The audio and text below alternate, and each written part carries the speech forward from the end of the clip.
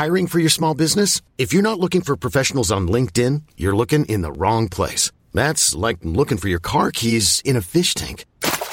LinkedIn helps you hire professionals you can't find anywhere else, even those who aren't actively searching for a new job but might be open to the perfect role. In a given month, over 70% of LinkedIn users don't even visit other leading job sites. So start looking in the right place. With LinkedIn, you can hire professionals like a professional. Post your free job on linkedin.com/achieve today.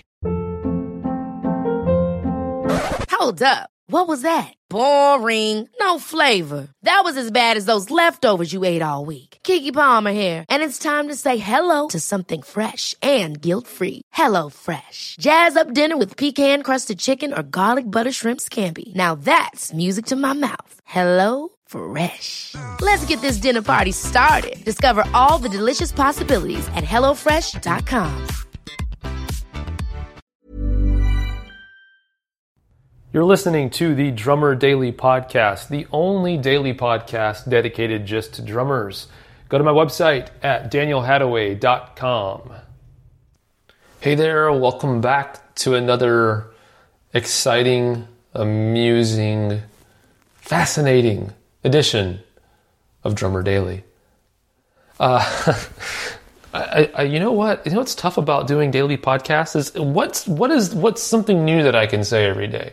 I got to figure out something new to say every time I greet you. And who knows? I've probably repeated the same thing 10 times already.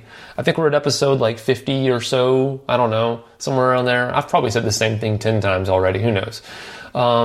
Anyway, we're not talking about intros today. We're talking about playing with a click track. And we're back for kind of principle number 2 of playing, or how I got really solid at playing with a click track in just a couple of weeks and aced an audition and got a dream gig. And this process, by the way, I didn't mention this yesterday, but this process is something that that I followed, and I've done it multiple times, and I've helped other drummers do as well. And so it didn't just work for me. I found that it pretty much works for everybody. And so if you think this doesn't apply to you and you haven't tried it, give it a shot, because I think it'll work for you. All right, so principle number 2 that I followed to get really great with the click track in just a couple of weeks. So yesterday we talked about getting an outside source for rhythm and patterns, because it can be boring and time consuming and not really beneficial to make up your own beats or patterns all the time. All right, so the second thing that I did was this. I break out, when I do a practice session, I break it out into small chunks, like 4 to 5 minutes, maybe 6 minutes each at most. And the reason why I do that is, by default, if you're playing a song, that's about how long a song is going to be. So you have naturally we have an attention span that's about that long. But what I've found is that the way that I got better, kind of the patterns that I was playing simple, maybe 1 bar, 2 bar, phrases, patterns, as practicing with a click track. And so, once you get to the 4, 5, or 6 minute mark at playing a pattern over and over again, 2 things can happen. One, the very surface thing, is you might get bored playing that pattern. For me, kind of going along with, I don't get bored playing simple patterns, but I know a lot of people do. But I found I mentioned this a couple of days ago in the podcast, I find so much nuance and room to improve my accuracy inside of a beat, a very simple pattern even, that for me, honestly, I can't focus at that level of intensity for more than maybe 6 minutes at a time anyway. So it's either going to get boring for you if you're not diving in that deep, or it's going to get exhausting if you are. That's one reason. The other reason is, honestly, if you are focused and you are trying to improve how you're playing with a click track, at around the 4 or 5 minute mark, you've probably moved and improved where you're landing about as much as you can without it just getting repetitive. You basically have diminishing returns after a certain point of playing a pattern. You're not going to get a lot more improvement in that session with that pattern at that tempo after that amount of time. And what we don't want to do is we don't want to develop muscle memory for playing at a specific tempo. This is something else I mentioned. There's a video series that I'm gonna direct you to, or give you the link to at the end of this video, at the end of this podcast series, where I explain more about this. But what would happen is I had discovered that when I was trying to play with click track, a lot of times what would happen is I would practice a song that had been recorded with the click track, play along with it, and then I'd get to the gig at the church or whatever, and they'd speed up the song by a couple of beats or slow it down or whatever, and it would feel as awful as if I'd never practiced the song. And what I discovered is that I was developing muscle memory for a certain tempo. I wasn't actually getting good with the click track. My muscles were just feeling, they knew, my body knew the feeling of playing at a certain tempo and could reenact that at will. But the second you changed the tempo a little bit, all of a sudden I couldn't handle it anymore. And so we actually don't want to go too long on any exercise, because it will, you'll develop that muscle memory that we don't want. So by breaking out a practice session into small chunks where you do 4, 5, 6 minutes on a pattern at a certain tempo, and then you stop and you change the tempo maybe, or you change the pattern or something else, you can get the improvement that you need in a very efficient way. And also you don't get bored and you don't get exhausted.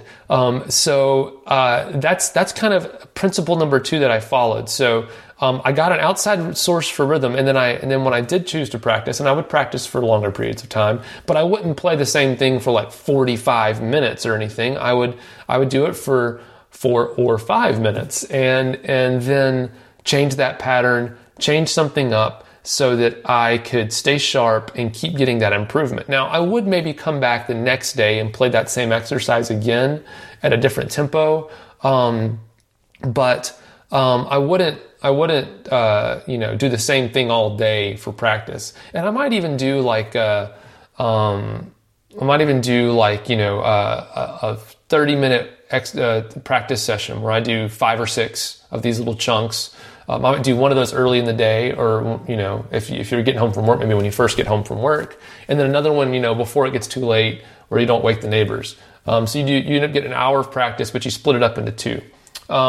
Incidentally, I used to, this is kind of funny, and this is going to sound really weird. If you know me at all, I'm definitely not a fitness buff at all. In fact, when I was in high school, I used to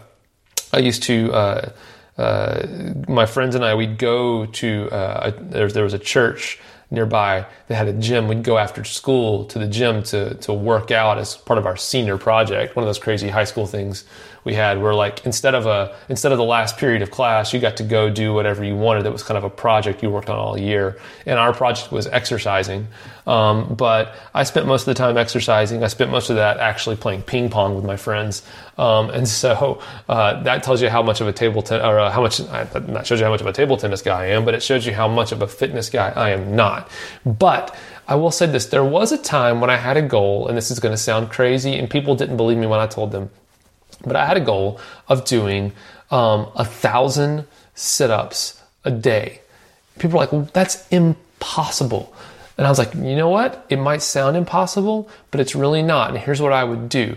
I don't remember the exact numbers, but it was something like what I would do is I would do sit-ups 4 times a day. So I would have 4 sessions of doing sit-ups. So in each of those sessions, my goal was to do 250 sit-ups. So so basically already I've broken down the 1,000 into 4 smaller manageable chunks. So I had 4 sessions of 250, and then I would break down that 250 into 5 sessions of 50 sit-ups. Now I could do 50 sit-ups. I wasn't unfit. I wasn't athletic either.